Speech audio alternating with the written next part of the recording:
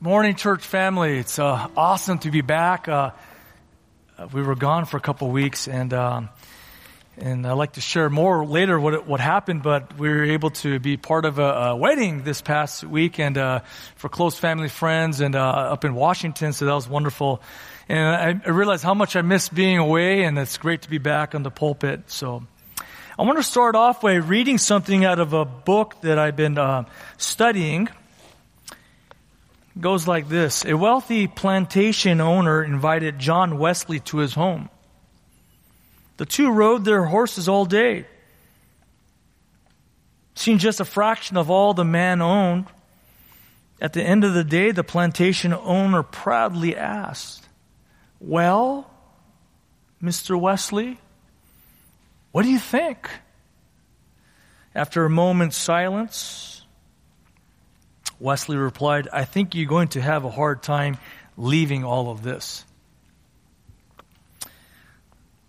Randy Alcorn goes on to write in his book, all of us form attachments. All of us have a place we call home. The question is, do we think and live as if this world or the next world is our home? Are our minds on earth or heaven? The plantation owner was attached to the world he wasn't. Wesley was attached to the world he was going to. Perhaps you've heard it said, he's so heavenly minded, he's of no earthly good. Yet Scripture commands us to set our minds on heaven. It says, since then you have been raised with Christ, set your hearts on the things above, where Christ is seated at the right hand of God. Set your minds on things above, not on earthly things. Alcorn goes on to say, when we're properly heavenly minded, we'll be of maximum heavenly and earthly good. But when we are too earthly minded, we will ultimately bring no good to heaven or earth. This is a book called Money, Possessions, Eternity by Randy Alcorn. Very helpful book on giving. In chapter 15, Paul took us to the heights of heaven. We were soaring into heaven as we had a sneak peek into what heaven is like. And for a moment, the cares of this world, the concerns of this world didn't matter, because we would be resurrected someday with resurrected bodies and with the resurrected Lord. Chapter 15 is like the height, soaring at the heights of 1 Corinthians and perhaps all of the Bible. And in chapter 16, we're going to learn that Paul brings us back into earth. Paul's basically telling us we're not home yet. There's much work to be done. The harvest is great. And earth is merely a launching pad for what's coming next. And so let's turn to 1 Corinthians 16. We're going to be reading, I'm going to back up a few verses to provide some context, but we'll be reading out of 1 Corinthians 16. Actually, we'll start at verse 15, chapter 15, verse 55. So let's rise as we read out of the Word of God together. Verse 55. O death, where is your victory? O death, where is your sting? The sting of death is sin, and the power of sin is the law. But thanks be to God, who gives us the victory through our Lord Jesus Christ. Verse 58, therefore, my beloved brethren, be steadfast, immovable, always abounding in the work of the Lord, knowing that your toil is not in vain in the Lord. This is the portion we'll be preaching out of today. Verse 1, now concerning the collection for the saints, as I directed the churches of Galatia, so do you also. On the first day of every week, each one of you is to put aside and save, as he may prosper, so that no collection be made when I come. When I arrive, whomever you may approve, I will send them with letters to carry your gift to Jerusalem. And if it is fitting for me to go, also they will go with me. But I will come to you after I go through Macedonia, for I am going through Macedonia. Let's pray. Father, I thank you for this time to preach your word. Thank you, Lord, for the opportunity to come together as a church family, corporately to worship you, Jesus. Lord, I pray that you, by your power of your Holy Spirit, you allow me to preach your word faithfully. And I pray, Lord, that your word would richly dwell within us. So thank you, Father, in Jesus' name, amen. Please have a seat. As we practice sequential exposition, what does that mean? We preach the Bible verse by verse. We simply try to explain what the Bible has to say as we march down Corinthians or any book of the Bible.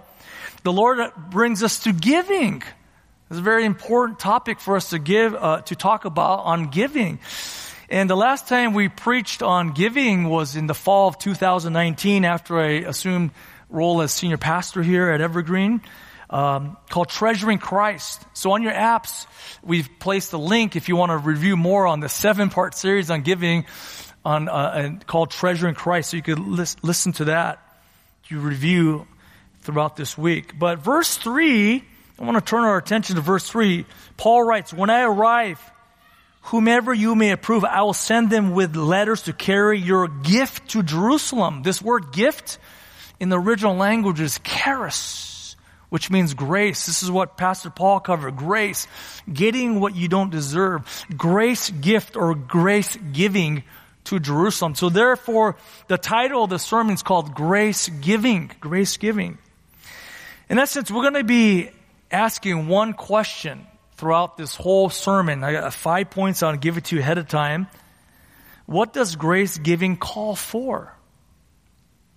What does grace giving call for? And the 5 points, grace giving calls for meeting needs.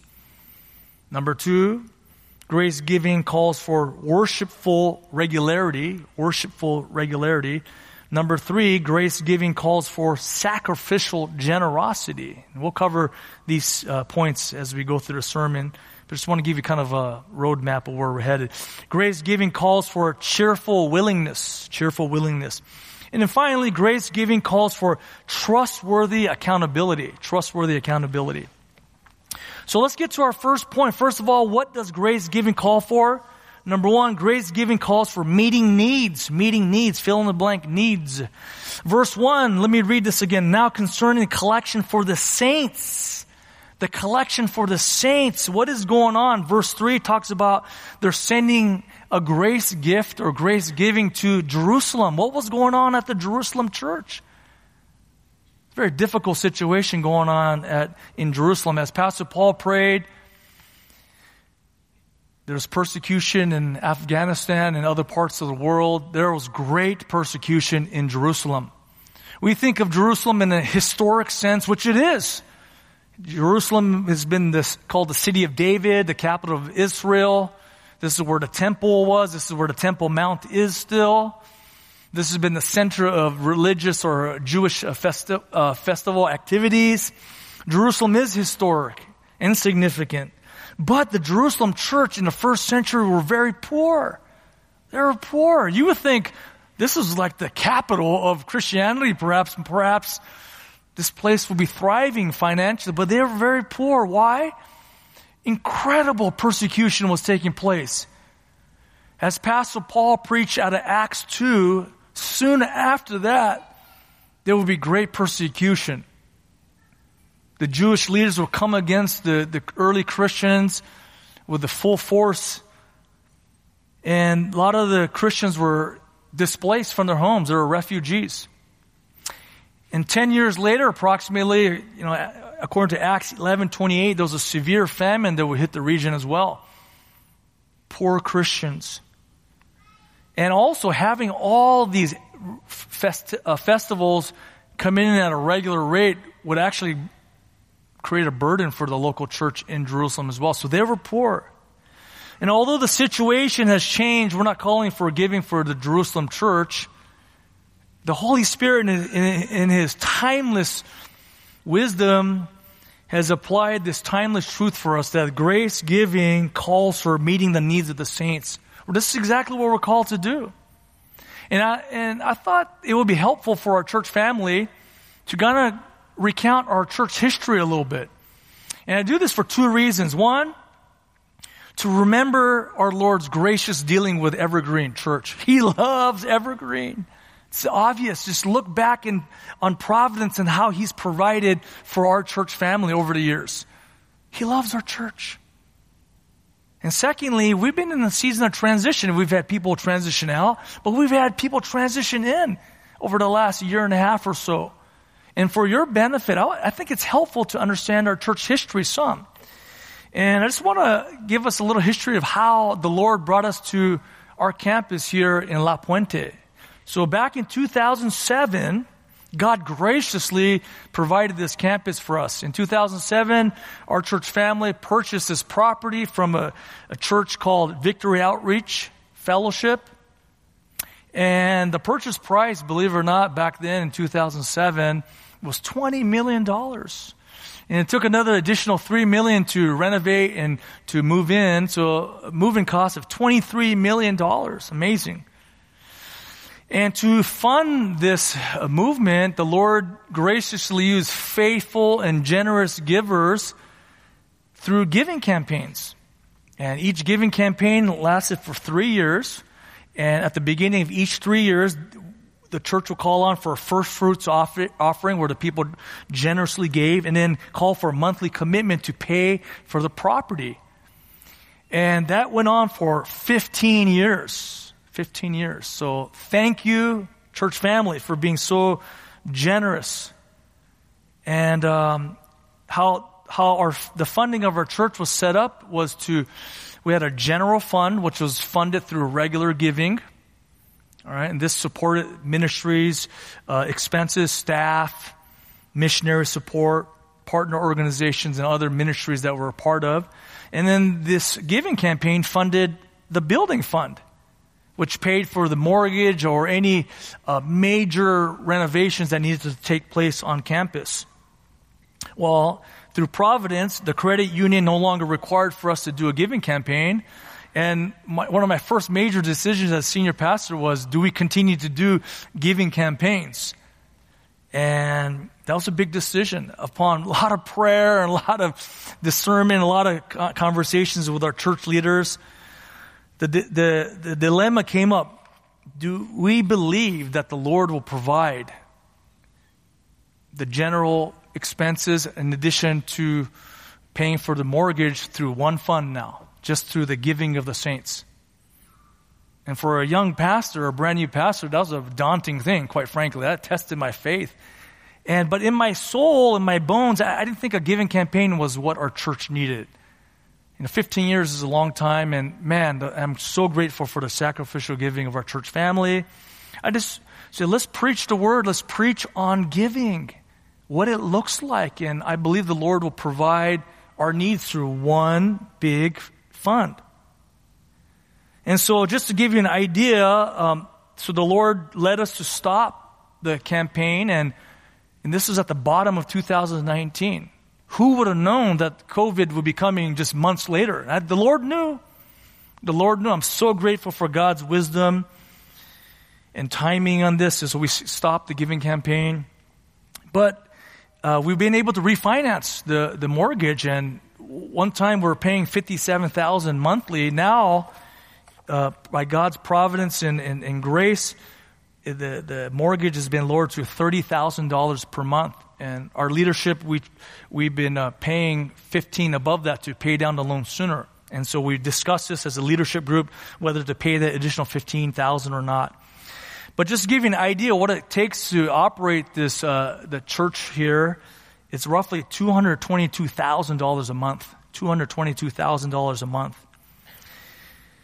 But why do I go on to share this with you is this, just to let you know, throughout all that time, even now, even with the debt, I'm so grateful that we have a history and lineage of our church family that we would give to ministries outside of our church, just like how Paul is talking about here. Now concerning the collection for the saints in Jerusalem.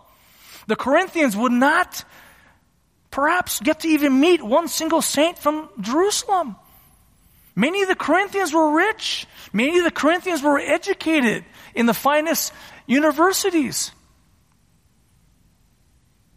The saints in Jerusalem were poor and mostly Jewish. A lot of the Corinthians were Gentiles, non-Jews. They didn't have much in common. However, Paul is urging the Corinthian church to give to saints in a far-off land who are going through a hard time. And I'm grateful in our church history, we've been committed to missionaries. We've been committed to ministry partners. We've been committed to church planting. We've had a global emphasis in Japan, China, Malawi, Africa, and other places. We've been involved in relief work. And so now, as our Lord is moving us, we still want to be committed to these things. And this is a good thing as we read at our 1 Corinthians 16:1. And we've even growing in our emphasis in our local outreach. We want to reach our local Jerusalem here at Acts 1:8, our local neighborhood, with the gospel. We want to bring people into our church family from who live around our surrounding area in La Puente. And our desire as a church family and as a leadership is to steward this long-term participation. As long as the Lord tarries, we want to be involved with this. And in order for us to be involved with this, grace giving needs to thrive at Evergreen. And so as any grace giving that's given, this supports the work of discipleship locally, within our church, locally within our neighborhood, but also abroad. This is our commitment as a church. And you can see out of the scripture how important this is. So grace giving calls for meeting needs. That's really the emphasis here, to think outside of ourselves, to think outside of ourselves individually, to think of outside of ourselves corporately, to think of the Christians around the world, to think of the Christian down the street, to think of the Christian across the street even, to think of the Christian that lives next to you, right? I mean, this is where God has called us to have a communal or global mindset for the brotherhood and sisterhood. This is right. This is what the Bible talks about. Now, what does grace giving look like? What does the pattern of grace giving look like? This is important that we take a look at this here. Let's look at verse 2 here.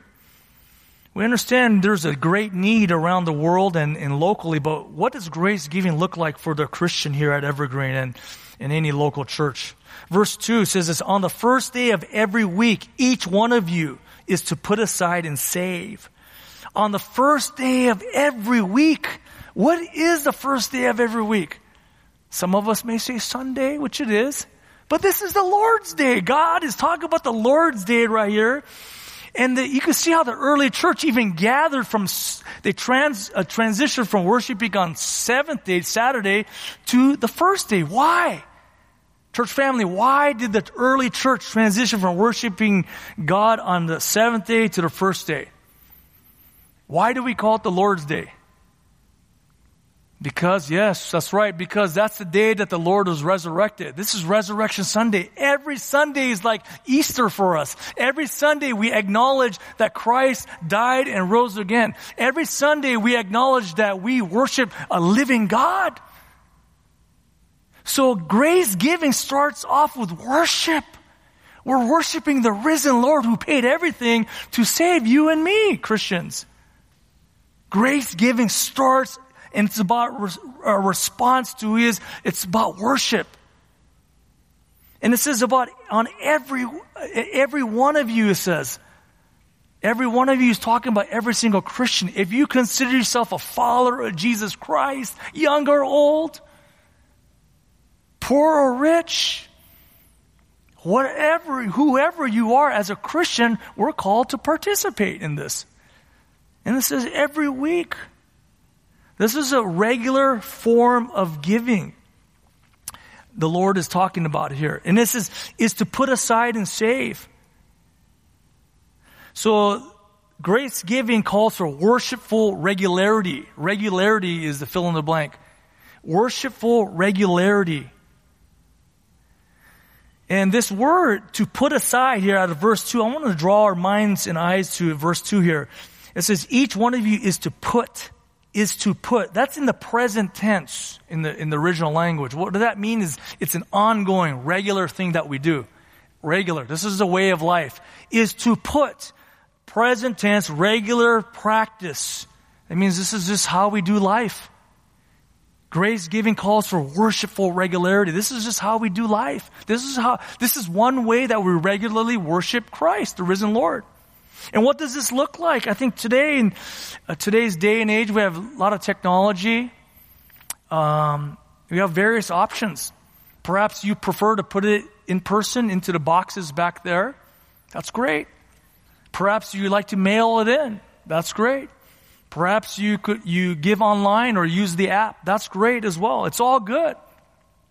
But the one thing that I would encourage us to do as you give on a regular basis, whether it's weekly, every other week, whether it's monthly, is this: be intentional about worshiping God through it. Let's not just be robotic or automatic about this, you know. So for some, I hear some, it's a good thing, the practice of writing out a check, filling out the envelope and putting it in is a form of worship. It helps them connect to the worship process. That's great. That's great. And if you don't need that, that's great too. But be intentional about why you're giving.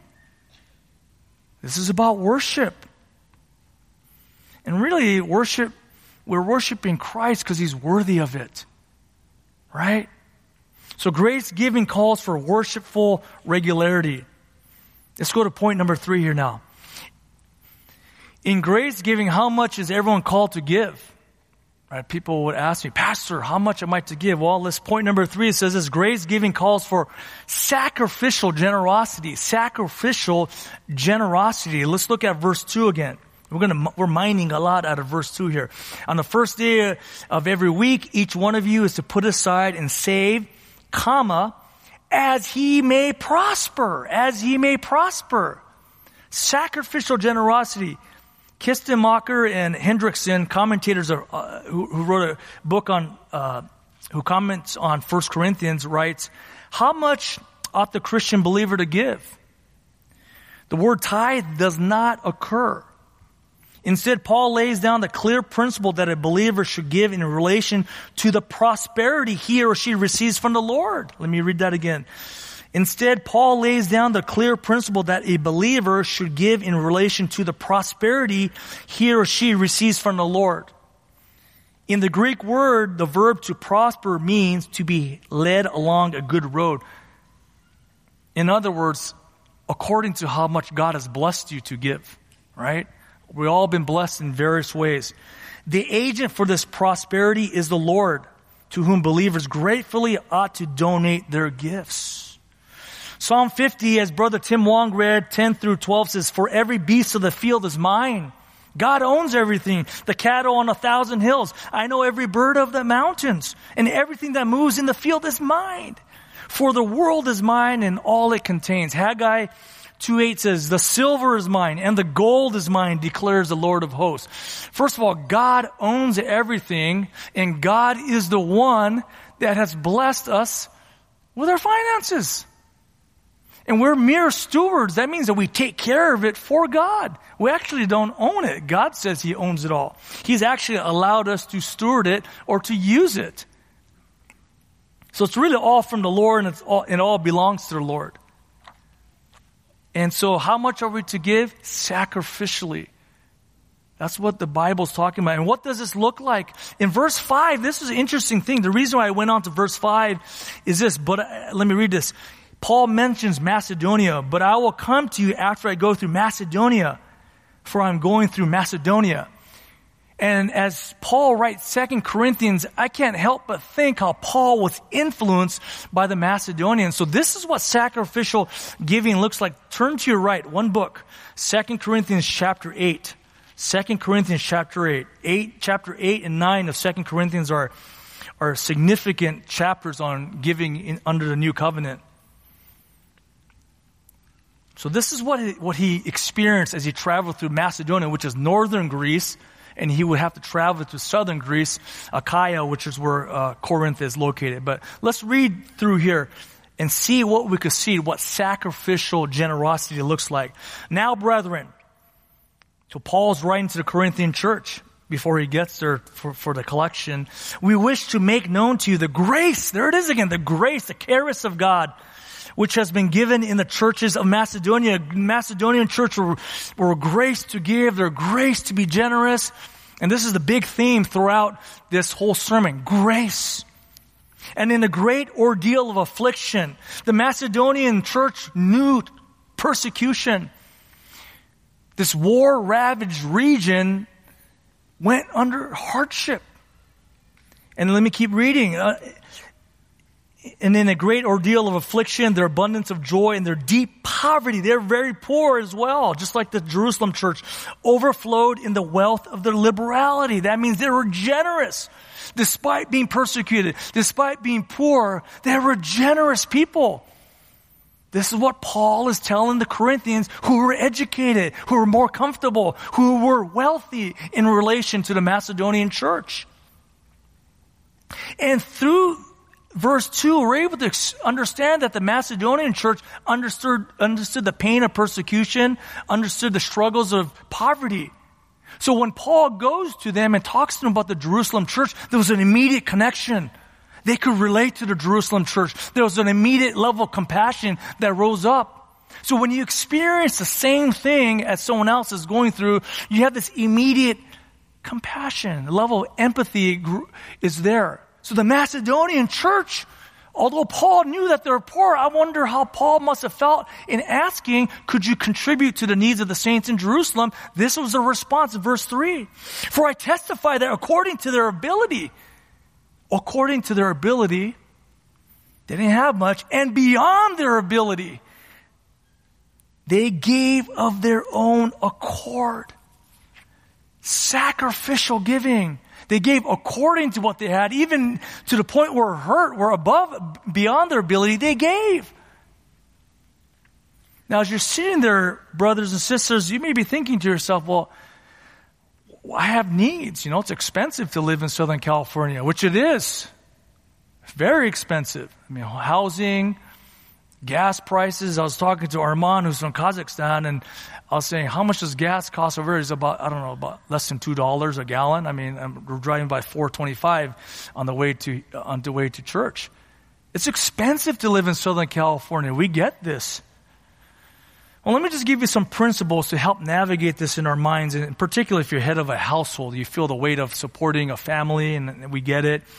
1 Timothy 5:8 says that you're worse than a non-believer if you don't take care of your household. So obviously Christians, we're called to take care of our families, the needs of our families. Absolutely. Feel good about that. This is how you're serving the Lord, by caring for a family that God's given you. Proverbs 21:20 talks about saving is wise. Yes, so saving is good. Saving is good. Now let's go to the counterbalance of this, needs versus wants. Those are some needs. Needing the needs of our family, saving for certain things, this is good. But where does it cross the line to luxurious living or to hoarding? Randy Alcorn in this book talks about in America, the average giving by professing Christians is at 2.5%. 2.5%. Right? 2.5%. And hoarding, he talks about when you're saving so much, talk about financial independence. Alcorn goes on to say, it's like replacing God with money. All right, let me just read out of Luke here. This is kind of what Jesus talks about in giving. Now, it's interesting. Jesus Christ, according to Alcorn, taught more on money than he did on heaven and hell. Isn't that interesting? That's what Alcorn says. But I'm going to read Luke 12:18 through 20 for us here. Then he said, this is what I will do. This is this man that Jesus creates as a story here. I will tear down my barns and build larger ones. We know this story. And there I will store all my grain and my goods, bigger storehouses. Expand my business. And I will say to my soul. So this man is having a conversation amongst himself. Soul, you have many goods laid up for many years to come. Take your ease, eat, drink, and be merry. One less thing to worry about. Be comfortable financially. But look what happens. Verse 20, but God said to him, you fool. This very night your soul is required of you, and now who will own what you have prepared? Verse 21, let me just give you one more. So is the man who stores up treasures for himself and is not rich towards God. Wow. What a warning. So just to give you kind of maybe a sentence or a statement to kind of help with this, I'm not sure where I got this. Maybe this came to me on my own or I borrowed it from someone, but I want to, living sacrificially, what does it look like? Sacrificing, this is the statement, sacrificing personal wants. Sacrificing personal wants to meet the needs of others. Sacrificing personal wants for meeting the needs of others. This is sacrificial living. Sacrificial living. Now I want to give a little bit of a word on tithing. I know many of us have been taught to tithe. I grew up being taught to tithe. And what is a tithe? A tithe merely means 10%. And in the Old Testament, the Jews were charged to tithe 3 different tithes. And grand total, it was like a 23 1/3 the Israelites would give to the leadership of Israel. And if you want, you can listen to sermon number 3 on treasuring Christ, on why we do not teach a tithe. But Randy Alcorn is very helpful, just reading his book. Randy Alcorn says that if you want to use tithe as training wheels, that's a good start. It's a good start, meaning if you need help to learn how to ride a 2-wheel bike, then use a tithe. If 10% helps you to kind of get a good starting point, go for it. That may be a helpful guideline. And serve as a tutor, until you're ready to ride. Or some people in here may not even be able to give 10%, right? So 10% is perhaps a general guideline, not a requirement that you may want to use. And for some in here, it's been tough times. You may not be able to give 10% or even come close to that. And that is still sacrificial generosity. God sees, right? Remember the widow and her mites? God sees what you give. And really, God sees it all. I don't get to see it. We have auditors, we have people who look over the things, and I do not look at these statements. I have no idea what each individual gives or doesn't give. I just know what I give and what my wife and I give to the Lord, and the Lord knows. And so, but the Lord knows. Either way, the Lord knows. Let's move on to point number 4. What kind of heart does God look for in grace giving? Point number 4, grace giving calls for cheerful willingness. Let's fill in the blank. Cheerful willingness. Okay, we're going to go back to verse 2 again of chapter 16.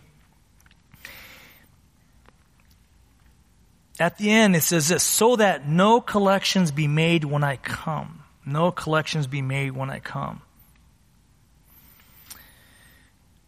A lot of commentators extract the implication that if Paul was saying, give on your own accord, so that when I come, you're not going to be pressured to scrounge up some funds or to feel the pressure or the weight of having the Apostle Paul saying, okay, I'm here to collect and bring the funds to Jerusalem church. Give willingly, give on your own accord. All right, so let's go back to the Macedonia example, 2 Corinthians chapter 8, verse 3 here at the end.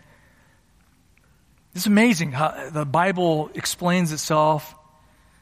The Bible is the best interpreter of the Bible, and as that class that Pastor Terry is going to teach how to study the Bible, this is important. How we are able to cross-reference with other parts of the Scripture to give more light to what's being spoken about. 2 Corinthians sheds a lot of light in 1 Corinthians 16.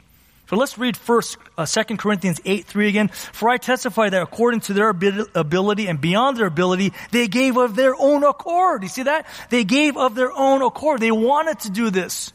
They wanted to do this. This was their own idea. We want to participate. How do we know this? Look what Paul writes in verse 4. This is amazing. Begging us. The Macedonian church was begging us with much urging for the favor, or this word for favor is grace, for the grace of participation.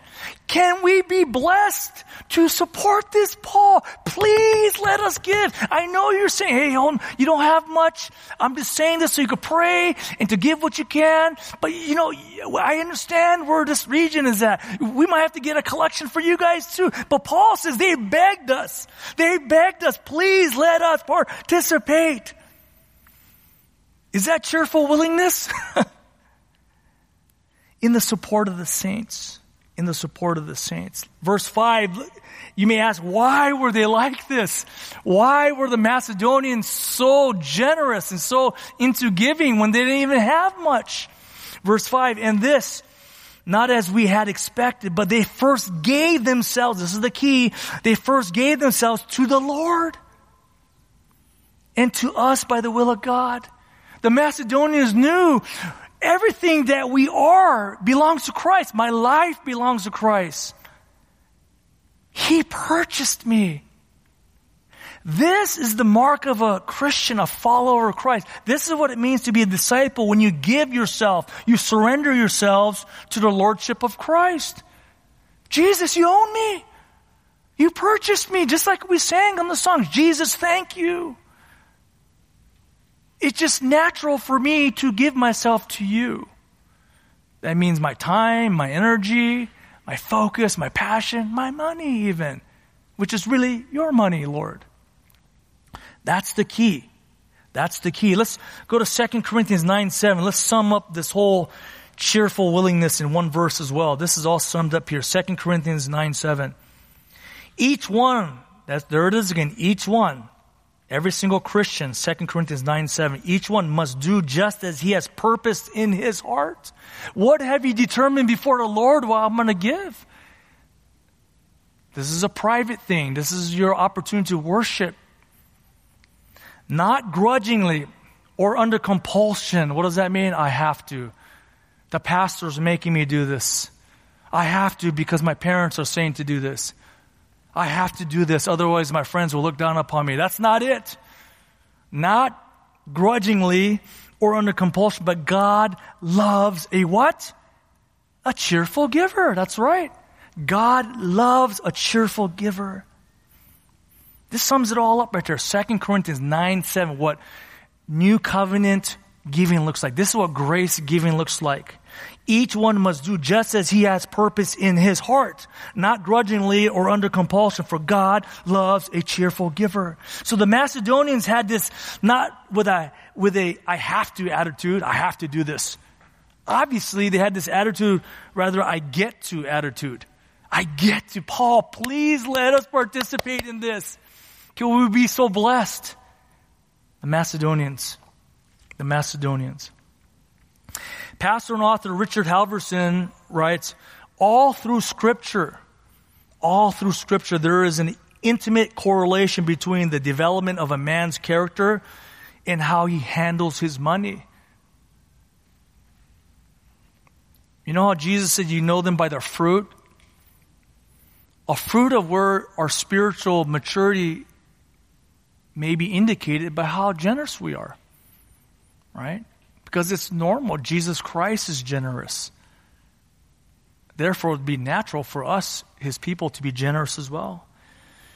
I read this someplace. Let me look at your calendar and your bank account and I'll tell you what you love, right? How we invest our time and our money indicates what or who we love the most. Isn't that the truth? Go through your phone and see your calendar. How do you spend your time on a regular basis? And also, how do you spend your money? That's very important for you to kind of help evaluate yourself, to shepherd yourself. All right, let's get to the final point here. This is important now. This is a significant point that Paul makes. And we're going back to 1 Corinthians 16 here, guys. How should the leadership handle grace giving? All right. Point 5, grace giving calls for trustworthy accountability.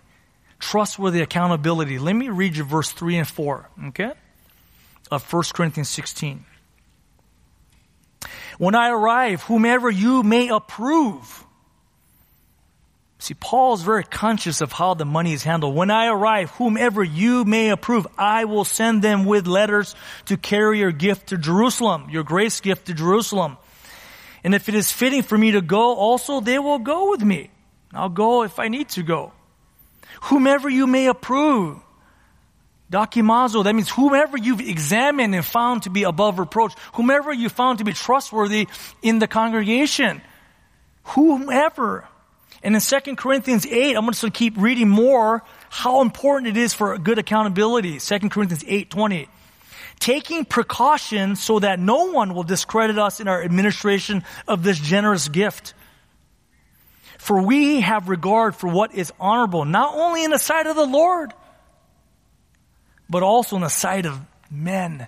Doing things above reproach is critical when handling grace giving. So the leadership must be transparent. The leadership must have trustworthy men and women to take care of the finances. We must be above reproach.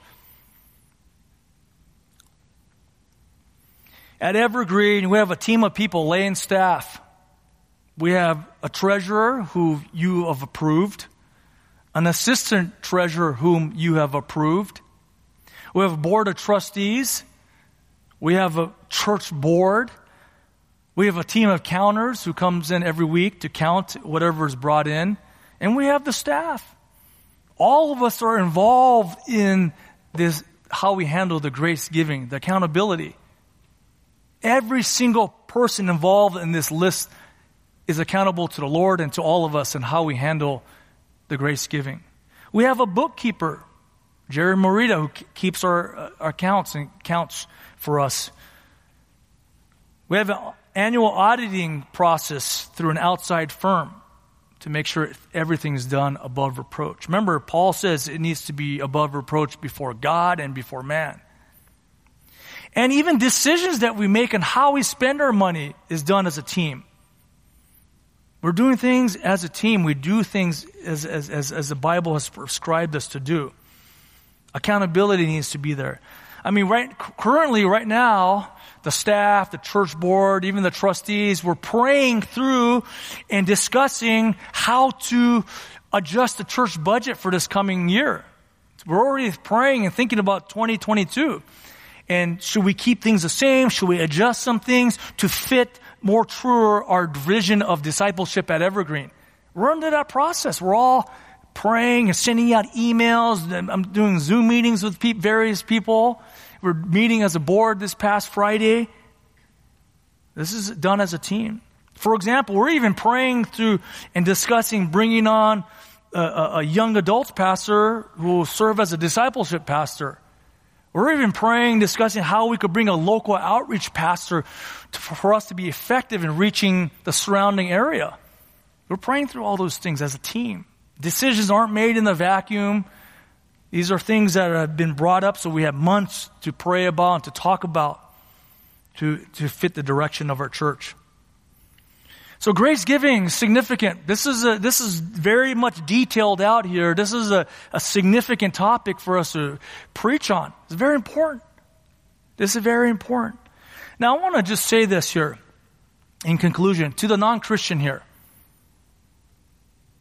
We do not want you to give anything. Even if you're a guest, we don't want you to give anything. We want you to give to your local church. But to the non-Christian, please do not give. We really want you to receive freely from us right now. And ultimately, we want you to receive the free gift of eternal life. That's what we desire for you to receive. Because God says, for by grace you have been saved as a gift of God. A gift is free. And that's our greatest desire for you if you're a non-Christian here. Even if you've been coming here for years and years and years, and you're starting to realize, I'm actually not a follower of Christ, receive the free gift of salvation. Come under Jesus Christ as your Lord and Savior. Do it today. Do it now.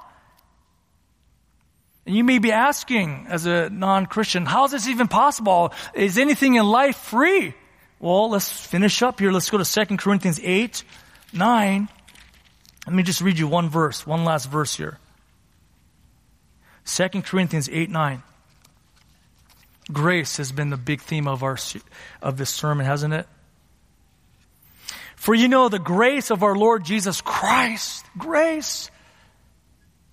Pastor Paul said it well in a way that even my young children can understand. Getting what we don't deserve. For you know the grace of our Lord Jesus Christ, that though he was rich, yet for your sake he became poor, so that you through his poverty might become rich.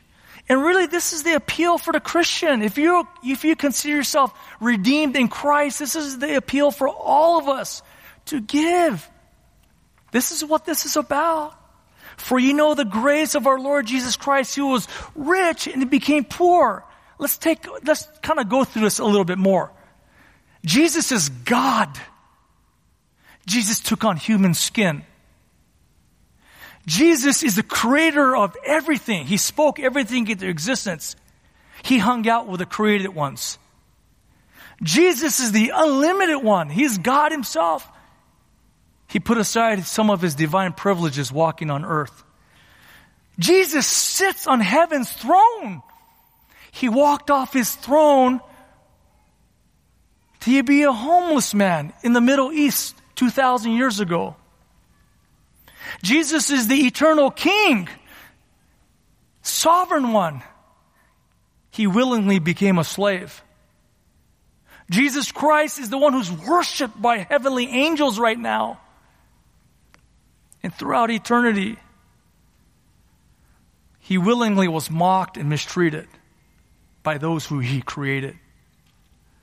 Jesus Christ enjoyed perfect relationship and fellowship in the Trinity. He willingly was betrayed by his closest friends. Jesus Christ is the giver of life. Jesus Christ willingly died on the cross. Rich became poor. Through his poverty, we might become rich. Christians, we were once citizens of hell, but we're made citizens of heaven now. We were enemies of God, now we've become sons and daughters of God. We've been adopted into his family. We've become rich. We were once condemned as sinners, now we've been saved and considered forgiven. Rich.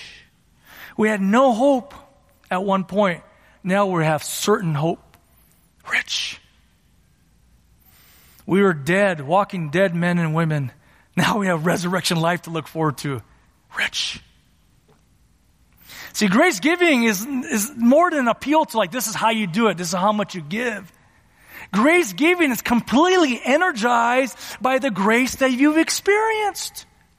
It goes right back to Christ.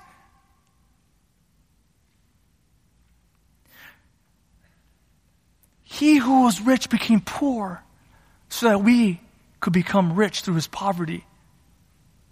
Grace giving is about grace. It's about understanding grace. It's about embracing the grace. It's about receiving the grace. Do we understand fully what we've been given through Jesus Christ our Lord? So grace giving just simply becomes a matter of life at that point. This is how we do it. Because as Randy Alcorn has said, and as Paul has written from 1 Corinthians 15 to 1 Corinthians 16, we're not home yet, brothers and sisters. There's much work to be done. And while we're here, let's live out the grace that we've experienced through our generosity.